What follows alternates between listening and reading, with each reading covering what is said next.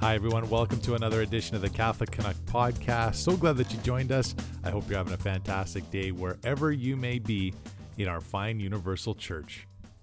Well, let's start with a quote from the great Archbishop Fulton J. Sheen. Quote, "The refusal to take sides on great moral issues is itself a decision. It is a silent acquiescence to evil. The tragedy of our time is that those who still believe in honesty lack fire and conviction, while those who believe in dishonesty are full of passionate conviction." End quote. Boy, it seems like the good Archbishop, he is among us right now. And it's really true, actually, when you think of the church triumphant in heaven. And I do believe that Archbishop Sheen is in heaven. He's been declared venerable, and he's here to help us and intercede for us before the throne of God. And he's still got these great insights that are so applicable to today. And we talk a little bit about the truth and the lies and what is black and white. It's just there's so much going on in the world, and it can be very confusing, even for us Catholics that are trying to live life in a state of grace. And that's why I had to track down our good friend Charles Coulombe to set the record straight on a few things. And of course, we have some laughs in between. Charles is as great of a historian he is and a commentator. He's got such a great sense of humor too. And certainly, even in the face of adversity like we are facing in this world today, we need to have a good chuckle and a laugh every now and then as well. So really glad that Charles agreed to come on and join us. He's got a new show coming up as well on Virgin Most Powerful Radio that's really exciting, coming up this fall.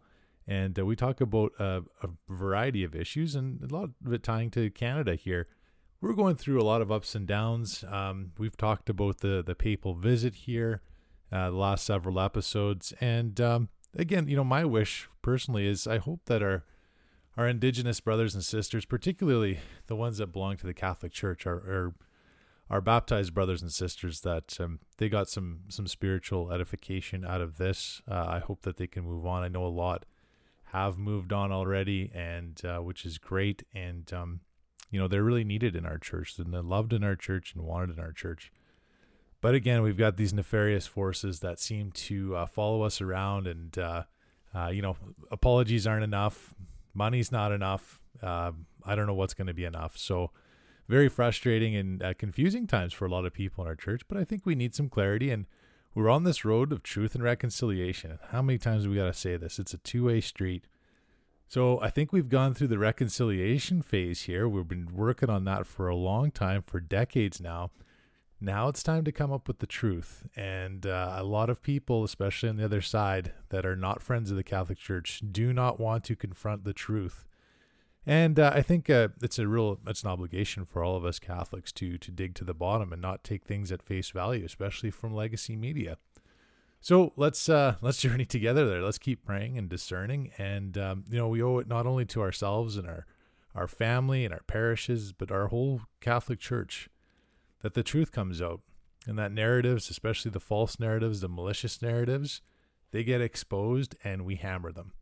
And that's just justice. That's just the way it goes in the church. And we have got to have courage to stand up for what is right and what is true.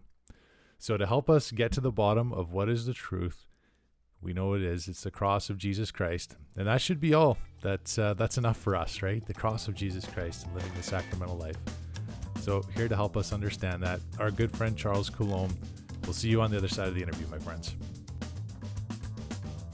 Praise be Jesus Christ, now and forever. Well, Charles Coulombe is an author, commentator, contributor to many fine sites like 1 Peter 5, Crisis Magazine, The European Conservative, and co-hosts the Off the Menu podcast with Vincent Franchini. And he's back to chat with all his friends in Canada. Welcome back to the podcast, Sir Charles. Thank you. It's great to be back. The Grand Dominion to the north. It's I don't know if it's grand, but it is the Dominion now. A lot of people don't know that, but it's still it's been a while since we've called it the Dominion, but it was Dominion Day at one time, right, Charles? Not Canada Day. Yes, July 1st, the day my father died. I could never forget Dominion Day. Man, back in simpler times. Mm-hmm. Yeah, well, it's also the Feast of the Precious Blood and the Feast of Saint Junipero Serra. Oh, interesting. I didn't know that combination with St. Junipero Serra either. That's awesome. I don't know if I ever told you, but we took the kids on a vacation and kind of stumbled across his tomb Help me out with the name. It's out by Monterey, California. Carmel. Carmel by the sea, right? Yeah. And it was a fantastic place of worship and just a great place to find out the true history of what happened in California. A lot of that is similar to what's happened in Canada. So we're going to talk a little bit about that with Charles for sure. But first and foremost, some real exciting news on your side, Charles. And we have a lot of fans of Virgin Most Powerful Radio that listen to our podcast from across Canada and the United States. And we've had a few of their personalities and hosts on our podcast before, including Ruben Nava and Matthew Arnold. But you're going to have a show coming up on Virgin Most Powerful in the fall. So maybe tell us a little bit about that. Well, indeed I am. It's going to deal with triumphs and defeats in Catholic history. Each episode will deal with one or the other. Things like the siege of Constantinople, or the famous Robbers Synod. Not Robbers Synod, the Cadaver Synod, which is a famous element of papal history that everyone's heard of, but they don't know the deeper repercussions. A lot of things like that. Lepanto, of course. We'll deal with a smorgasbord of Catholic history from the time of Christ until the present, and with any luck, we'll shine a few more lights in the darkness. Well, no shortage of topics, I'm thinking there. It's an endless supply. Why is it so important for Catholics to learn about the history of the church? Well, for a number of reasons. Firstly, just as with history in general, you can't know where you are if you don't know where you've been.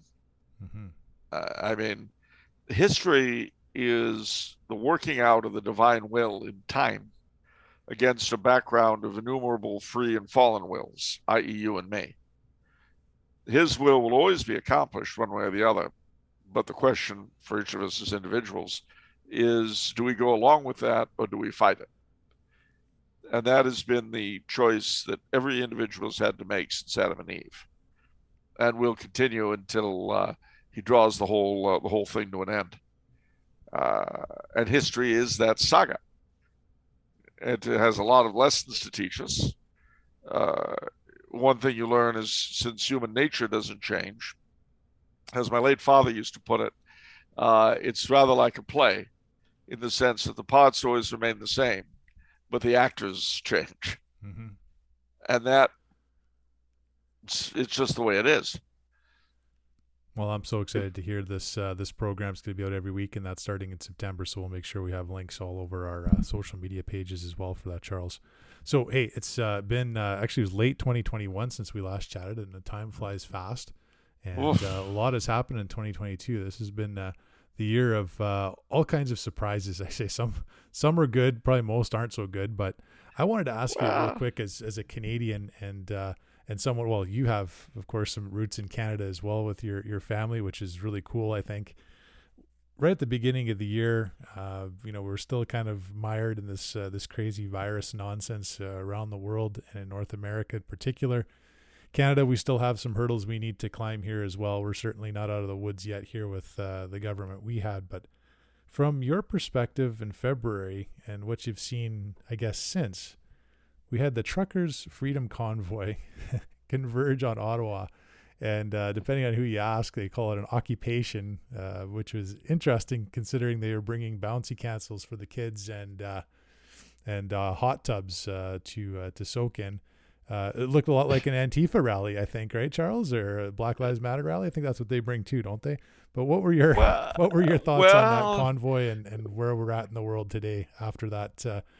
Really, it was out of character for Canadians to go to those kind of extremes when it comes to protest, but it was something I thought was quite encouraging. What were your thoughts? Well, it's because they were pushed. I mean, the thing you've got to bear in mind about the rulership in all the so-called democracies across the globe is that they are so arrogant.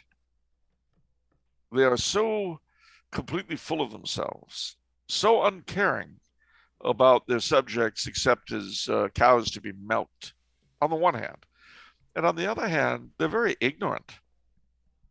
you'll notice that when they try to justify themselves and they cite law or whatever, they don't know what they're talking about. They babble. Now, mind you, my own Vice President, Kamala Harris, is the queen of content-free speech, but she's just the best at it. Your little Justine up there in Ottawa, Nehammer here in Austria, Macron in France, they're all masters or mistresses of content-free speech, and they babble. And then they say, you see, so that's why it is. And that's why you've got to go along with it. Well, wait a minute. You haven't really said anything. You haven't proved anything. You haven't backed anything up. You're just telling me I'm in charge. You're not. You'll do as you're told, moron. Which, if they put it that way, I couldn't argue. They are in charge. They do have the power. So let's accept it. Let's say that. I own you. You'll do as you're told. Got it? Bark like a dog now. Bark like a dog. Which would be much more honest. But because they can't be honest, they are the people of the lie. Long ago when I was a boy and Roe v. Wade came in, you've got to understand that back in those days, the vast majority of Americans understood that abortion was murder. There was no question. And whenever you would see abortions portrayed on television or in movies, whatever, they were always these filthy, scummy, criminal people. I mean, think of the abortionist in What's It All About, Alfie. Or Alfie, rather, not the song, the movie, Alfie. That was how they were always portrayed because that's how they were.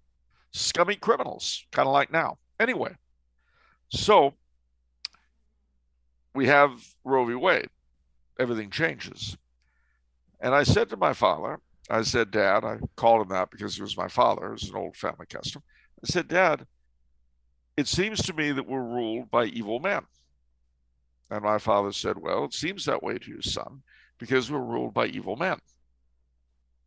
And that was very reassuring. And I said, well, what are we going to do? And he said, well, we're going to do what people have always done when they're ruled by evil men, the best we can. They're in charge, we're not. So we have to try to avoid being part of their evil, work against it if, how, and as we can, and keep living. Well, the years went by, and I guess in college, it was under President Carter, that I came to realize, because remember, nothing is static. Even the nature of ruling elites isn't static. They change, they grow, they like the rest of us. You're not the man your father was. You may be better, you may be worse, but you're not him. Your son isn't going to be you, etc., etc. Or in a less hereditary manner, whoever replaces you at the helm of your company, say, is not going to be who you were. You may be an influence on them, etc., but they'll be different. All right.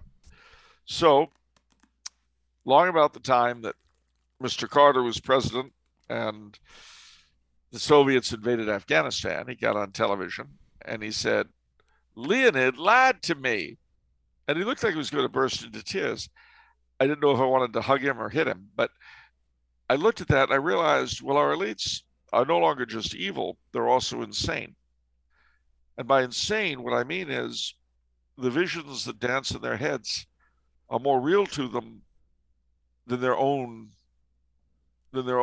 self-interest. So that, as an example, one of my favorites, on the Eastern Front in World War II, the Nazis were more interested in them pushing their racial policies than they were in defeating the Soviet Union. Similarly, our current leadership are more interested in having women in combat than in winning battles. That's insane. That's nuts. That's the way a leadership goes mad. For Mr. Carter, the fact that he had hugged Leonid Brezhnev was more real to him than the fact that Mr. Brezhnev was a communist who was ruthless. And so he was truly upset when Leonid lied to him. But that's insane, of course. All right, time moved on. And in Mr. Obama's time, I came to realize, well, yeah, they're still evil, they're still insane. But now there's a third element. They're stupid. And by stupid, I'm not just firing insults. I've got a very specific meaning for the word stupid. Stupidity is the marriage of ignorance and arrogance. You know, if you're ignorant but you're humble, you can learn. And if you're brilliant but arrogant, well, it's annoying, but you can see why. You're really good at what you do. You've got a track record. You've accomplished stuff. And yeah, it's a bit annoying that your nose is up in the air, but I'll tolerate it for the sake of what it is you're able to accomplish. But you see, when you're ignorant and arrogant,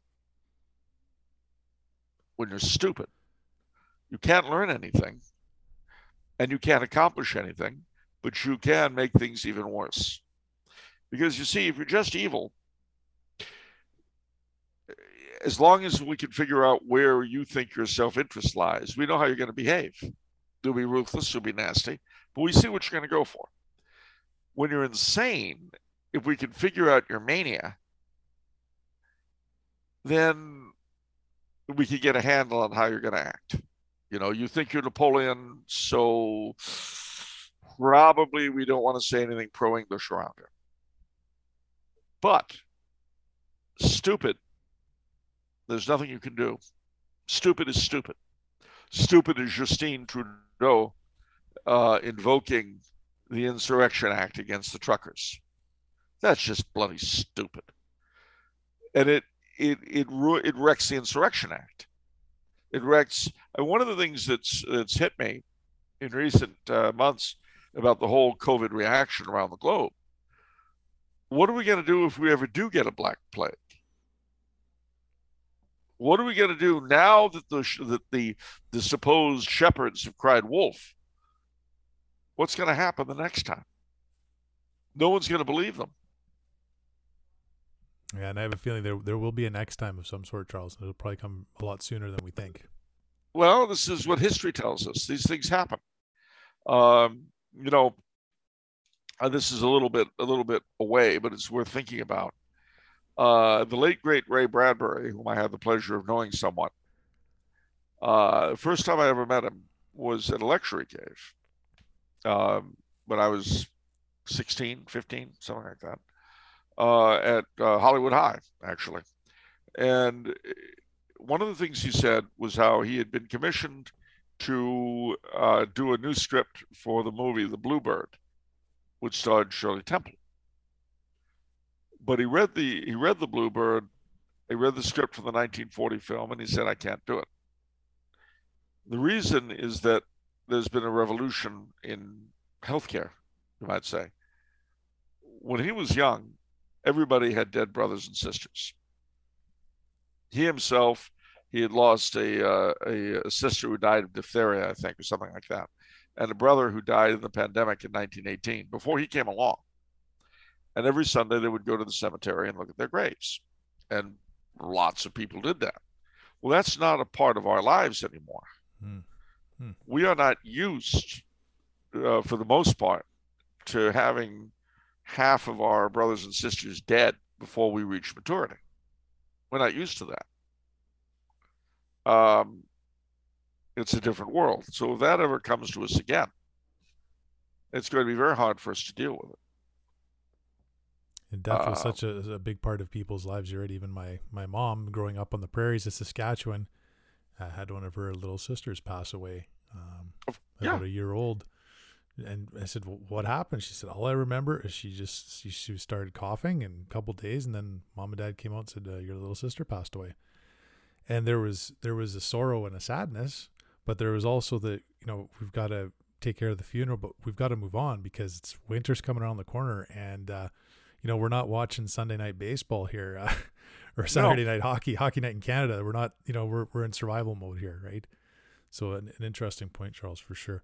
Sin darkens the intellect, doesn't it? Doesn't it? Sin makes you stupid. I mean, that's Saint Augustine's infamous words, right? So it does, and it builds on itself. In other words, the stupider you see, there comes a time when stupidity becomes willful, and that's the arrogance part. You see, you make yourself the measure of all things, but the problem is you're not. You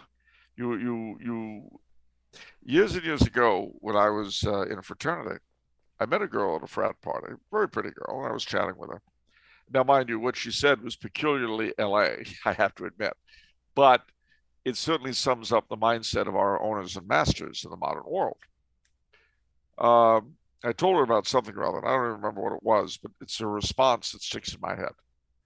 She said, and I quote, "Oh, if that were important, I'd have heard about it."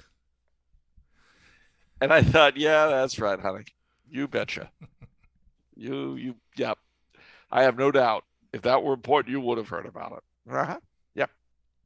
Well, that's the kind of person that rules us today. Hmm. That's what little Justin Trudeau is, you know, the little tat man who manages to combine his father's morals with his mother's brains. Yeah. I mean that in the nicest No, way possible. hard to argue that. The Well, proof is you know, in the pudding. I'm old enough to remember Trudeau mania. Mm-hmm. But see, the good part of that is that I'm also old enough to remember when old Vanier was the Governor General of Canada. Right. And there was an example of the finest kind of man Canada could produce. Yes.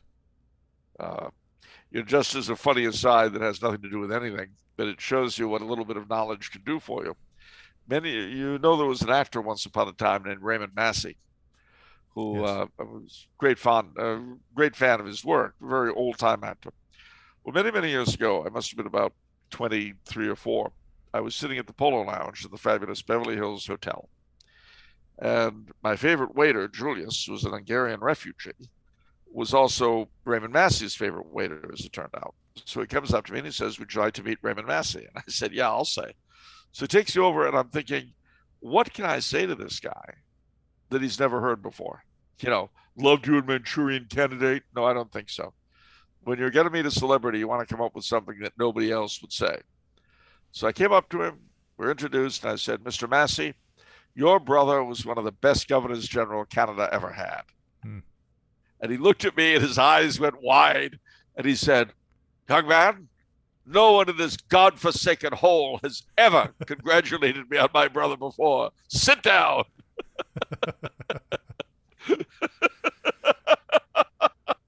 That is solid. That is good. A little bit of knowledge, ladies and gentlemen, always helps. But I say 100%. that because Canada has produced some really, really great figures, both French and, the other people. Anglo, I meant. I didn't want to, don't want to reopen old wounds. No, but seriously, that's why it's almost more of a pain for me seeing something like Trudeau lurking in power in Ottawa than it is to see Sleepy Joe and Madame Pompadour in the White House. Now, I say that. What? I What? love that. Oh, and Kamala Harris. I think I pronounced her first name correctly, right? Yeah. I just wanted to make sure our Canadian listeners knew who you're talking about, but Yeah, I well, knew who you were look, talking about. but look, I just couldn't stop President laughing when you said Hindenburg, it. President Hindenburg, I mean Biden, he's living proof that senility in public office is no bar to helping the public. Oh boy, yeah, no kidding.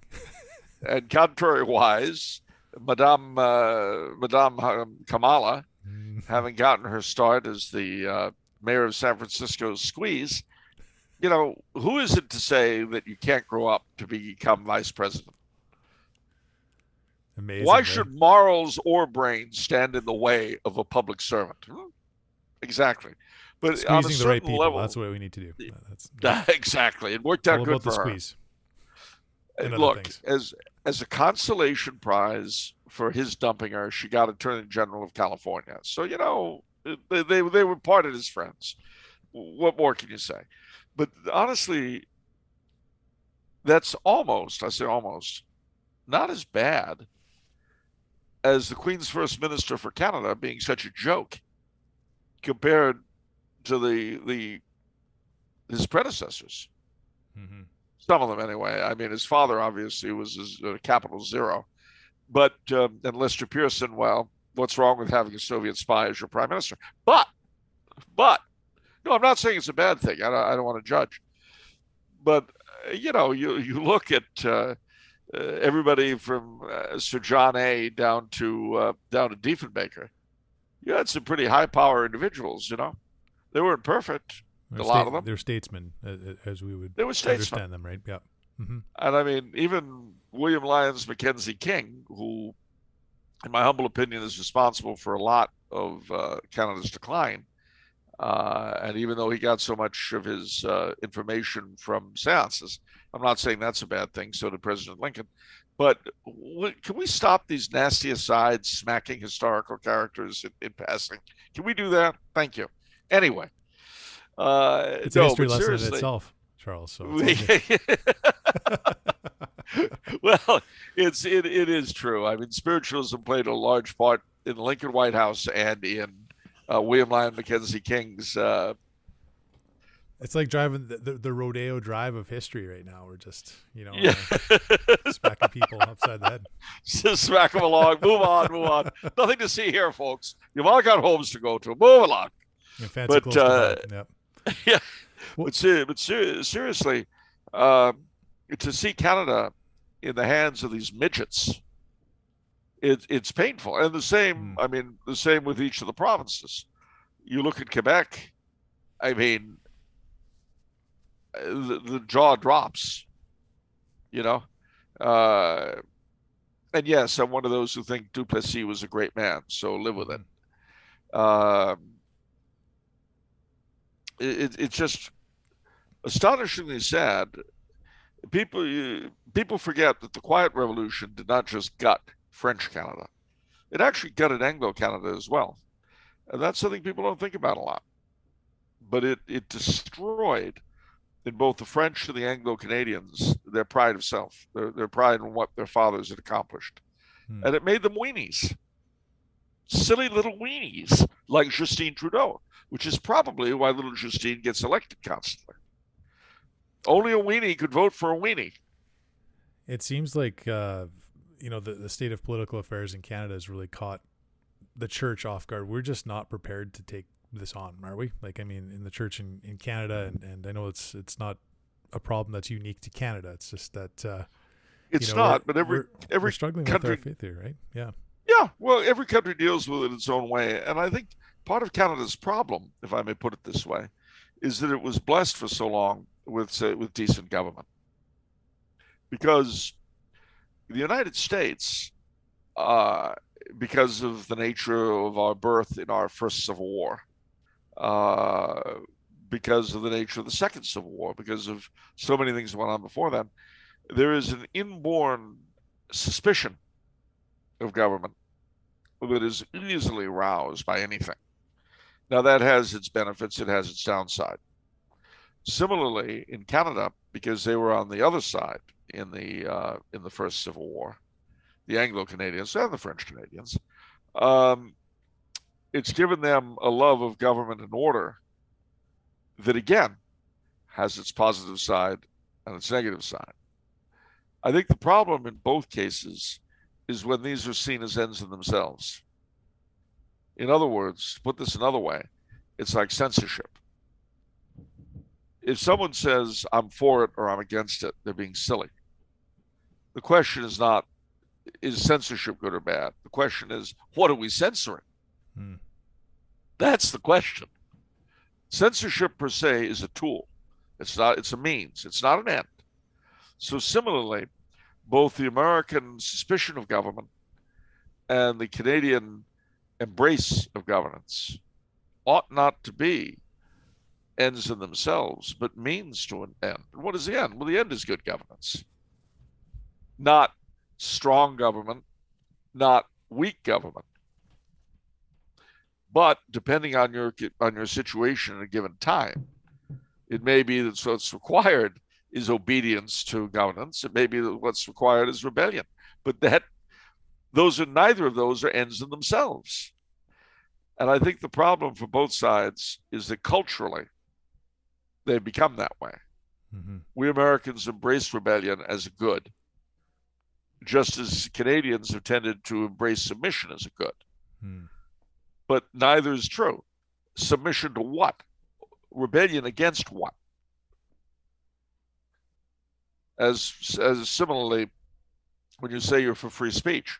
Well, are you really?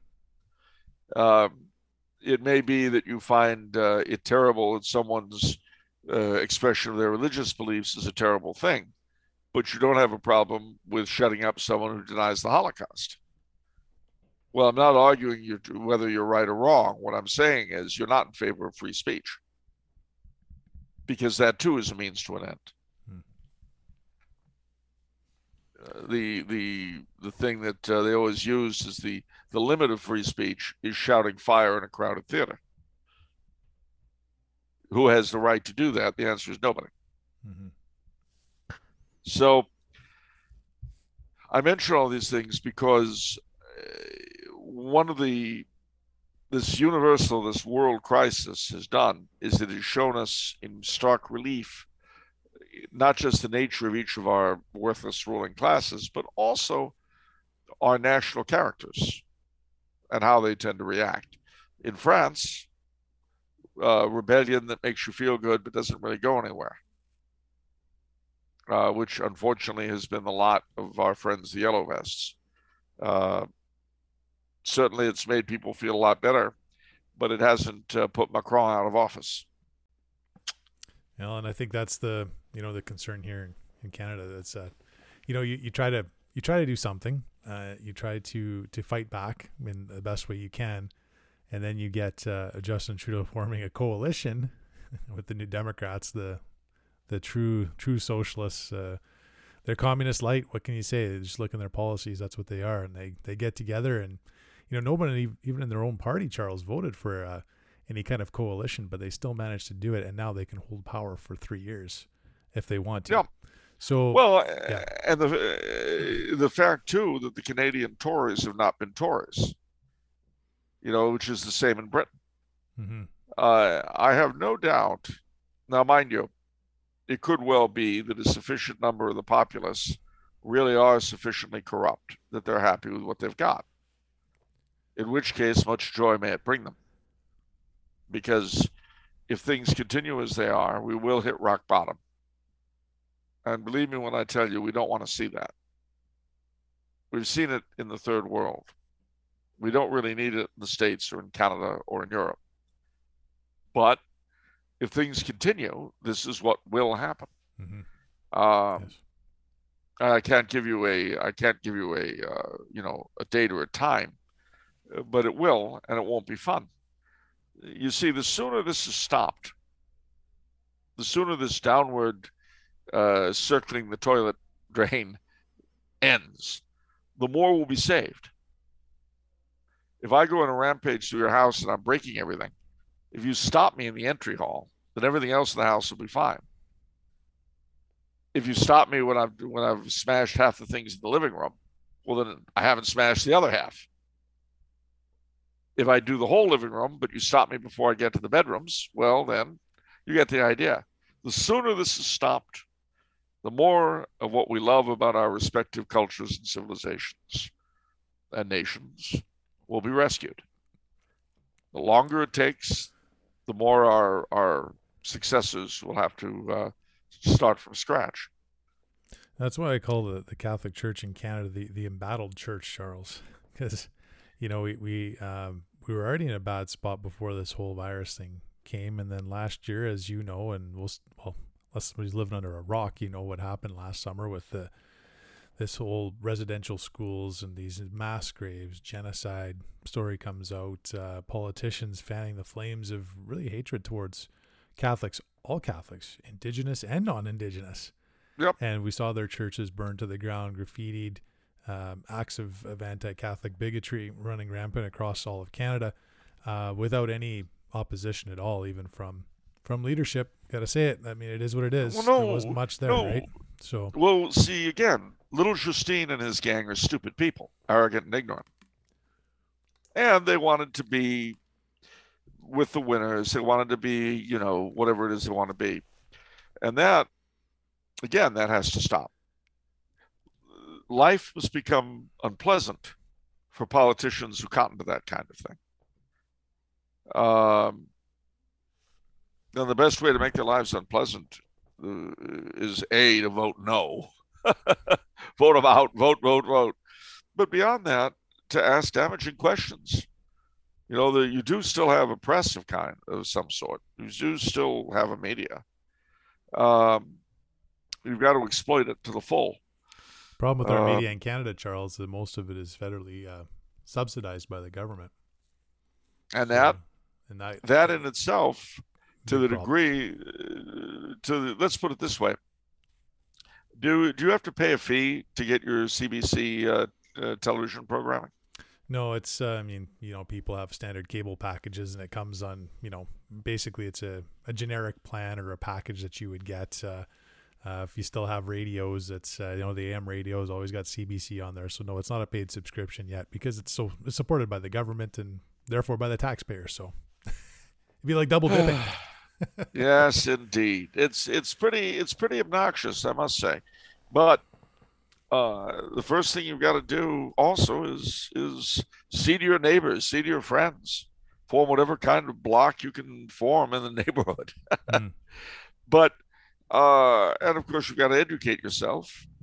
You can't let these assertions go unchallenged. They turned out the whole residential school thing. Those graveyards were hoaxes. Yes. So basically, your little premier there sitting in Ottawa, it has to be demanded from him. And if everybody listening to this emailed him or wrote him and demanded to know why, he tacitly backed the burning of Catholic churches on the basis of something that never happened. How would he like it if someone burned his house because his father was a Martian? How would he like that? Mm-hmm. Well, I read it in the Inquirer. Pierre Elliott Trudeau was from Mars, and little Justine is a human hybrid. Now, how would he enjoy having his home burned down on the basis of a complete lie? Well, and you know what? That's the I feel badly for a lot of folks that I know that work for or work with the church in Canada, because the Pope comes on his visit a few weeks ago and you know what, Justin, again, demanding that Pope Francis comes, or Pope comes and shows up, and Pope Francis does come, which I think it seems to undermine the efforts that the church has already made, from apologies from the Oblates, from visits from the Pope John Paul II, an apology by Pope Benedict. That seems to undermine everything that was done before. But anyways, the premise of him coming, Charles, was, like you said, there was mass graves. They were talking about the talk of genocide, the talk of murders.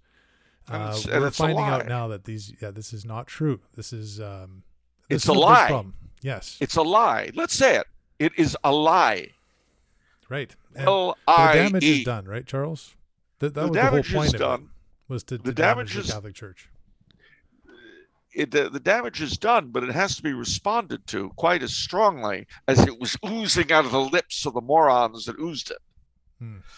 You've got to be very, very forthright, un-Canadian, if you will.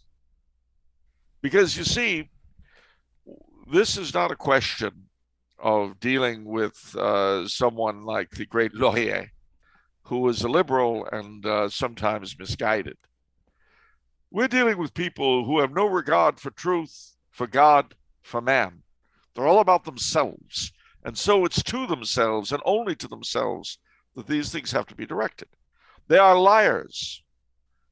They are the father of the devil, who was a liar from the beginning, and a murderer as well. And while we're talking about genocide, I wonder what the proportion of First Nations fetoi that are murdered in abortion are, as opposed to those of other races. Do we want to talk about that? Do we want to talk about the place of eugenics in abortion? Do we want to talk about that? Do we want to expand the conversation? Do we want to talk about the structures of power that keep this kind of garbage going? No, I don't think we do we? Well, we have to. We must. I will say, too, that, as far as the Holy Father undermining the church in Canada the way he did, well, he does it for everybody. The Chinese, it's what he does. He's a modern person. Well, all right, he's not really modern. He's a creature of his generation. But still, undermining what's established makes them feel good about themselves and gives them the illusion that they're still alive. And that's a wonderful illusion. I speak as a boomer. It's wonderful to feel real. The fact that, as a rule, we're not is another story. I thought it was fun that genocide came up. To be fair, the Holy Father should be something of an expert on genocide. And I mention this because Argentina, where he comes from, has been, up until relatively recently, constitutionally a Catholic country. But of course, in reality, you would have governments that were more Catholic than others. You'd have basically a pro-Catholic party and an anti-clerical party. And they would trade places. Usually you could tell who was in power by whether or not divorce was legal, as you look through the 19th and 20th century. When the Catholic Party were in power, divorce was outlawed. When the anti-clericals would come, well, divorce would come back. That was sort of the way it was. Well, during the 1880s, an interesting thing happened. The anti-clericals were in power. And at that time, Patagonia, which is the southernmost part of Chile and Argentina, was not yet settled. It was still pretty much Indian country. And the Patagonian Indians were very, very tall people.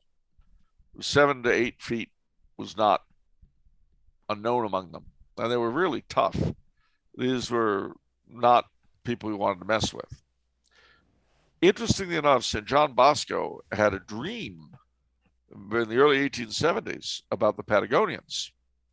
So he sent a group of Salesians to evangelize them. They had a good deal of success. But then, in the 1880s, the anti-clerical Argentine government unleashed a genocide against the Patagonians. And they destroyed them. They decimated them. They're practically extinct today. So I'm sure that the Holy Father had that in mind. I'm just as sure he didn't say anything about it because it's Argentina's dirty little secret. They don't like to talk about it. I don't blame them. But nevertheless, trying to come up with the best possible reading of the Pope's behavior on the Canadian trip, I suppose, not being a great thinker nor a great historian, he probably took at face value the drivel that's going around Canada right now, and made it, identified it with his own country's genocidal history against the Indians. And bear in mind, it was not that long ago. When he was growing up, he would have known people who participated in the genocide in Argentina. So it could very well be that that was a formative influence on it. I don't know. We don't talk much anymore. Yeah, when I think about the the Pope's visit, and I want to make sure that it's clear that our leaders in Canada have a responsibility to say it like it is. I mean, whether it's Pope Francis or any pope, the church is a big church. There's a lot going on. He relies on cardinals, bishops, the hierarchy to keep him abreast of what's going on. But yeah, why would they do that? No, that's exactly it, right? I mean, that's so. Here's what I wanted to ask. I want to make sure that we got this some thoughts from you on this, Charles, because a lot of people are talking about this. Of course, now that the Pope's gone, and of course, this legacy media and some politicians and members of certain communities saying the apology wasn't enough. Well, we've heard this before, so I'm sure this will be like a merry-go-round. We'll probably have to go through this again, unless, like you said, Catholics say stop, right? Is the doctrine? It's very simple. Have the Holy Father disembowel himself at the Peace Tower, and then it'll be okay.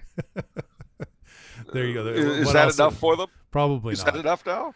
What is the doctrine of discovery? This is the first time I've really heard of this. Of course, this is now coming up because it's not enough. I think we've got to, it's got to be more public shaming of Catholics that had nothing to do with any of this, these residential schools. But what does this mean? This is from back the 16th, 15th century. What in the world is going on here, Charles? Okay. I'm going to say a few things which might hurt some of the worthless academics in the audience, and I apologize in advance if they feel the need to go to a safe space. They haven't sponsored the podcast yet, Charles, so it's all good. Oh, well, all right. Brought to you by McGill University. The don't hold your breath on that one. No, the thing is that a big part of the reason for the French, Spanish, and Portuguese explorers coming to the New World was to bring the Catholic faith. Now, there were other reasons which weren't as wonderful. But the first thing you've got to remember before you even get there is what the Americas were like before the Europeans came. They were not a nice place. We all know, of course, about the Aztecs and their heart ceremonies, of course. But Canadian Indians did not interact very well with each other. They didn't play well with their neighbors. We know, for instance, that when Cartier came to Quebec in the 1500s, the area around Quebec and Montreal was inhabited by Iroquoian-speaking peoples. But Champlain comes 70 years later, they're all gone. They've been driven out by the Algonquin and Algonquin-speaking peoples. Well, believe me when I tell you that that could not have been done peacefully. Not at all. Then, contrary-wise, Champlain sets up shop. The Iroquois are having problems with the Algonquin. And the Algonquin, who had been very helpful to Champlain, asked for their help against the Iroquois, which he gives. And that was the beginning of the long and ultimately ruinous strife between the French and the Iroquois. Because basically the French took on all of the enemies of their Indian allies. And that was as true with their Algonquin allies against the Iroquois as it was with their Choctaw and Chickasaw allies against Cherokee, way down in the south. It's just the way it was. Now, these peoples had been slaughtering each other for years. Becoming a man, counting coup, meant you killed members of other tribes. It's just the way it was. They were a warrior people. I mean, centuries later, when the American Army was trying to secure the Great Plains, they called the Comanche and Sioux warriors the finest light cavalry the world had ever seen. And they were true. They're absolutely correct. But that level of militance came at a certain price in what we would call the civilized values. It made them we would consider them very cruel. If you look at what was done by the Mohawk to the French martyrs, it was horrible. And it wasn't as though the horrors they went through had been invented for their benefit. They were standard practice. They went through, with the exception of the cutting off the fingers so they couldn't say mass, that was specific to them. But other than that, all the cruelties they went through were what their Indian captives would go through, and always had. And contrary-wise, before the missionaries came, if you were a Mohawk captured by the Huron, well, you'd get to enjoy what you would give out. And again, being a man was being able to withstand this stuff. And if you could withstand it and you survived it, you very often would be adopted into the tribe who had captured you. And you would accept that adoption and give up your loyalties to your tribe of birth. It's a very different way of looking at things than Europeans have, including European liberals. Mutatis mutandis, it's like with the Japanese during World War II. The reason why they were so horrible to our POWs was because, according to their lights, if you allowed yourself to be captured by the enemy, you were actually a traitor to your own country. That's why thousands of them, faced with capture during the war, killed themselves instead. And that was why they treated anybody they captured like garbage. because as they, in a sense, they thought they were as much doing the enemy a favor as themselves, because these people, having allowed themselves to be captured, have betrayed their own countries. You see, this is what the little morons that we have yapping all the time don't understand. The difference that our religion has made to our culture. We Yes. don't look at things the way the rest of the world does. Similarly, when the issue of slavery comes up, it has to be borne in mind that the minor kings of the west coast of Africa had been in a state of continuous war with each other for centuries, for the express purpose not of counting coup like our Indians would do, but of capturing people to enslave to sell. This was the way it was done. And as many people as you could capture, you would sell in the north. You'd send big caravans full to North Africa, and you'd sell them to the Arabs. And that was the way it was until the late 1400s. Then the Tuaregs came along, they revolted, they cut the caravan routes to North Africa, and all of a sudden the little minor kings of the West Coast had a ton of human cargo they couldn't sell. And then the gods of commerce smiled, and the white sails of the European emerged. And so they said, boy, have we got a deal for you. You got stuff we want, and we got free labor. And so slavery was reintroduced into a Europe that hadn't known it for over 500 years.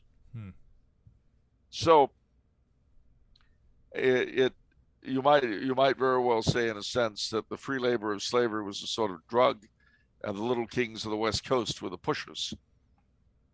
You could look at these things in many different ways, but the point I'm making is we read ourselves into these historical stories, and we're the last people to do it. Thomas Jefferson regarded the American Indians of his personal knowledge in Virginia as savages because they committed abortion. Now, again, differing times and places have differing points of view. We're wonderful and holy, and we murder our infants quite regularly. That's good to hear. We're very well set up to be judges of morality. The truth is, we moderns are rather like the madam of a bordello who's utterly outraged that some of the girls might be smoking after work. You know, oh, I know what those broads are doing. I know what they do. As soon as they're finished with work, they go outside and they smoke. I can smell the smoke. Madam, that's nice. Do you know what kind of a business you run? Yeah, so? What's your problem? That is the modern mind. I mean, the two are hard to separate from each other. And so when you hear this sort of stuff from the media, from politicians, from other kinds of trash like that, you have to bear in mind that they really don't know anything that they're talking about. You look at what happened with the evangelization of the New World. I'll tell you what happened. Look at Paraguay. Look at the Canadian West. Look at California. I'll tell you what happened. What happened was that you had people rescued from misery in this world and hell in the next. That's what you had. We, of course, are just the opposite. We try to give hell in the next and misery in this world. Not my idea of evangelization, but hey, that's just me. So the thing you've got to basically start out with is everything they say is a lie. And even when it's partly true, it's twisted. The only thing worse than an out and out lie is a half truth.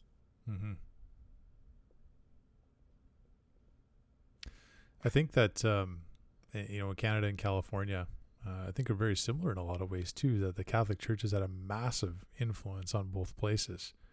California is interesting because some people just don't realize, but they have the same amount of population just in California, the state, as we do in all of Canada. That's true. But it's really interesting. You even go throughout Alberta, Charles, and you see the names of our cities and our towns are all named after saints, after priests that have come here and done heroic, virtuous things to bring the faith to our province. Of course, California. I mean, look at every major city has got something to do with Jesus Christ and the Catholic Church, whether it's a saint or the Sacramento, the capital of California, named after the Blessed Sacrament. It's true. The rebellion against the Catholic Church, against Catholicism. It's hard to kind of wrap your head around as a Catholic, because you want, I think we're all, as Catholics, as baptized Catholics that are living a sacramental life, you want to go out and evangelize people. And when people just ignore history or twist it, call it a half truth, just like you said, these are all lies. Boy, there's nothing that it hinders our evangelization efforts so much, doesn't it, Charles? Well, it does, but you've got to bear something else in mind. It's not just about what we say and what we do. It's also about the goodwill in the goodwill in people. Because if someone really wants the truth, God will get him the truth. It might be through you or me. It might be through an angel. It might be through his own reading. It might be through the occurrences in his life. You know, my last two but one godsons were both adults. One was an Israeli convert from Judaism, and the other a Bengali convert, or Indian Bengali convert from Hinduism. And the way in which those two came to the faith, both of them are rather epic stories. And that sort of thing is happening all the time.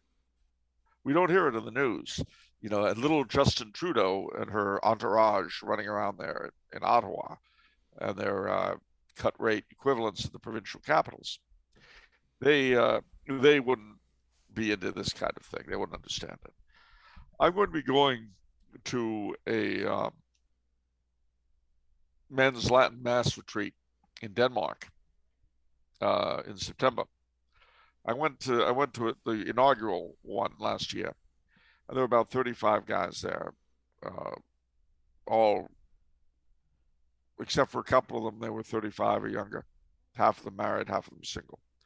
All converts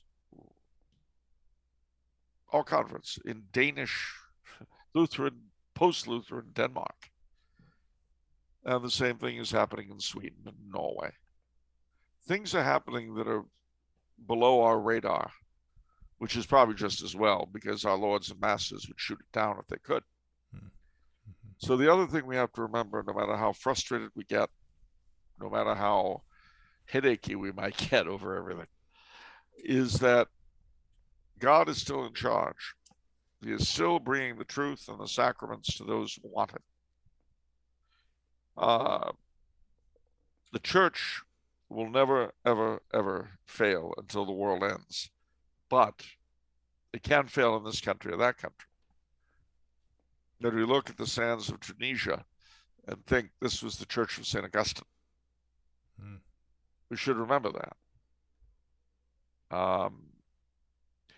But above all, we mustn't give the benefit of the doubt to our masters in government, academia, and media.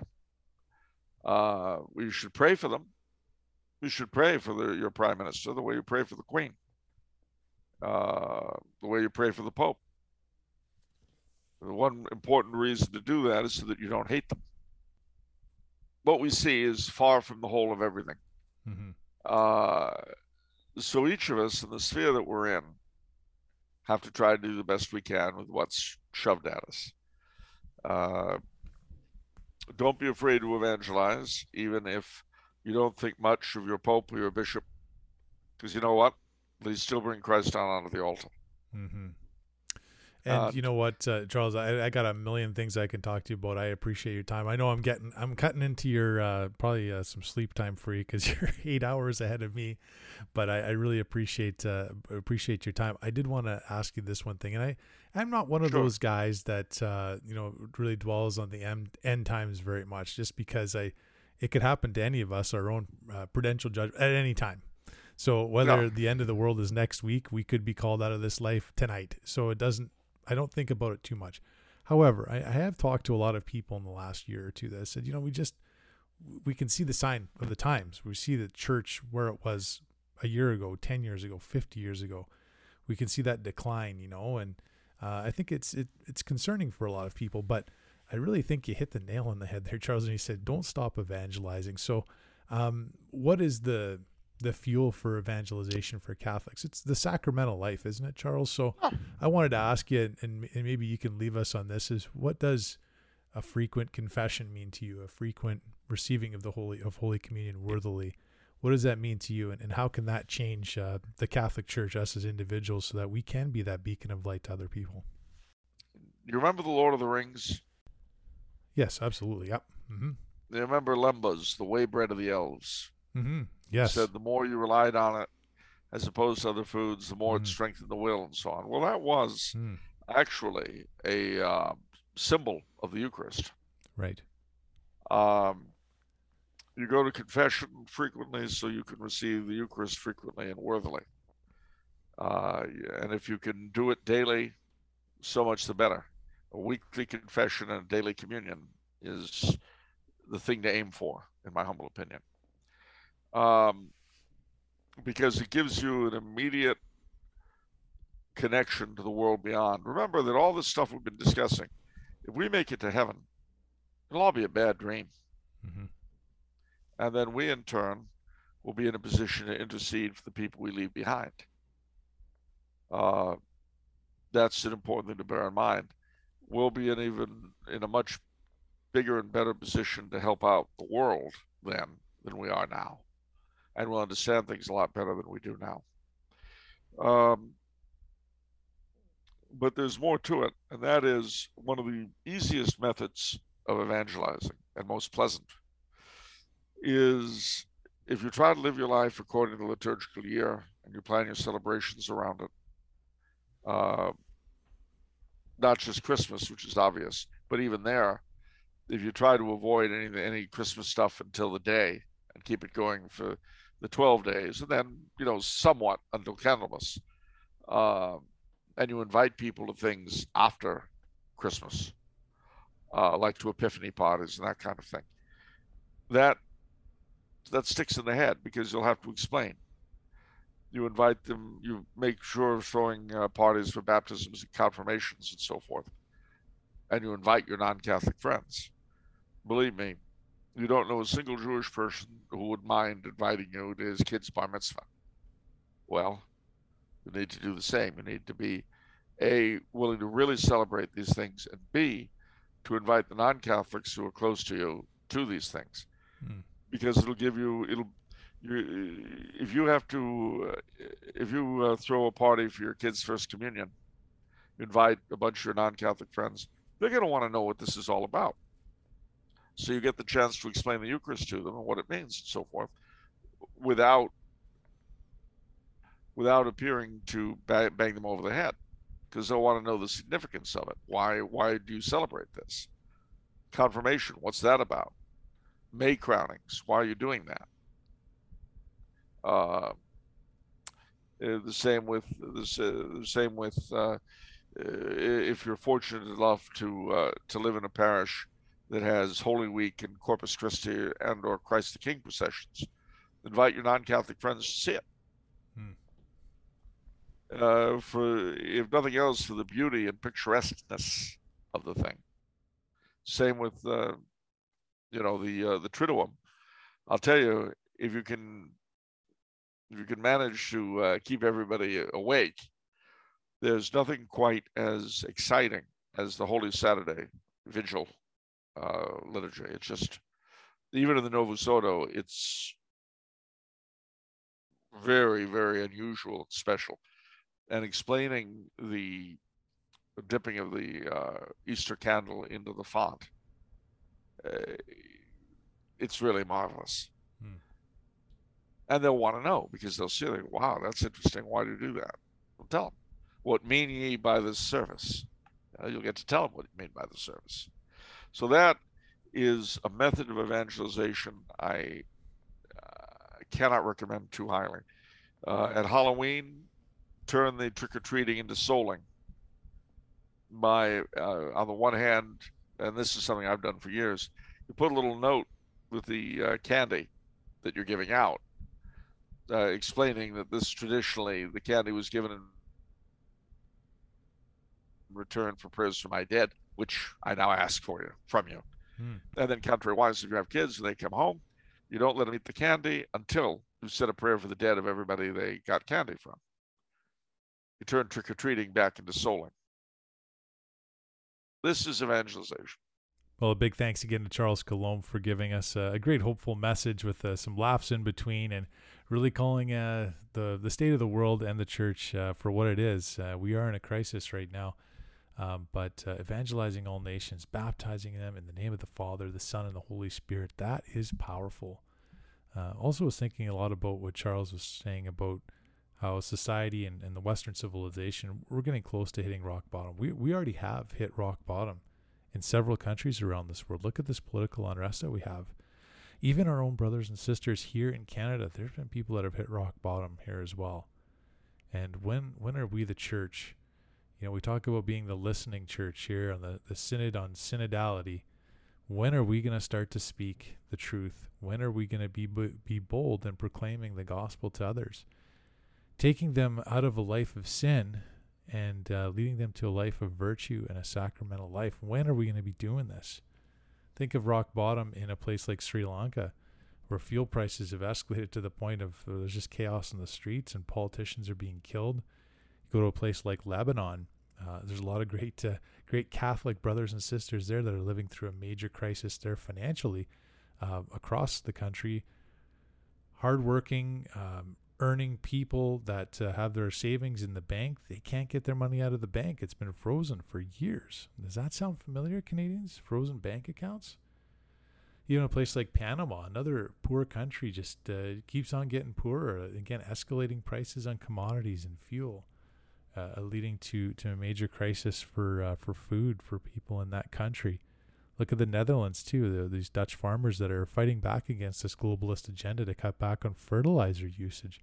Even culling the herds of cattle here amongst one of our worst food crises, food shortage crisis that we've had ever in the world. Where is this coming from? Well, it's not coming from Jesus Christ. It is not coming from the kingdom of light or the Gospels. It is coming from a nefarious force, and we need to fight that. And even here in our own country, we still have people struggling that they're unemployed, have lost their livelihoods, their jobs, some of their savings, maybe even their house, all due to unjust COVID vaccine mandates. My brothers and sisters, have we not learned enough here in the last couple of years to know that there is something very nefarious about these mandates, these COVID mandates? Wake up, my brothers and sisters.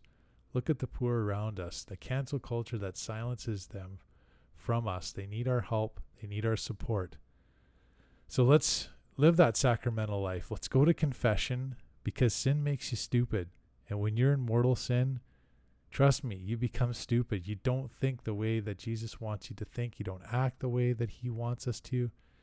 You don't say the words inspired by the Holy Spirit to others, to inspire others to have a relationship with Jesus Christ when you're in a state of mortal sin.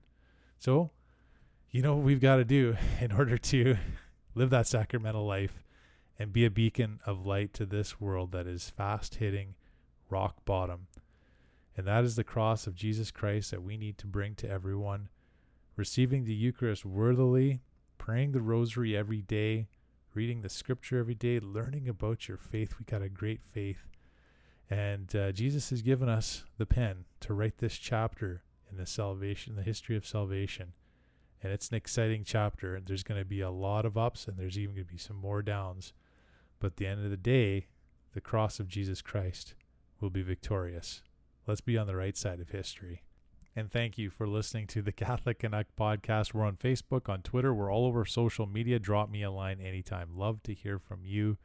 And remember to keep praying for me as I pray for you as well in this confusing time in the world, but a time where we're called to greatness. And I'm just so excited that you're along for the journey with me to eternal life. And let's go to confession often, everyone. We know how often. It's got to be every Lent, every Advent, and anytime you're in a state of mortal sin, don't even spend a second of your life there. Thanks for listening to the podcast, everyone. God bless. We'll chat with you very soon.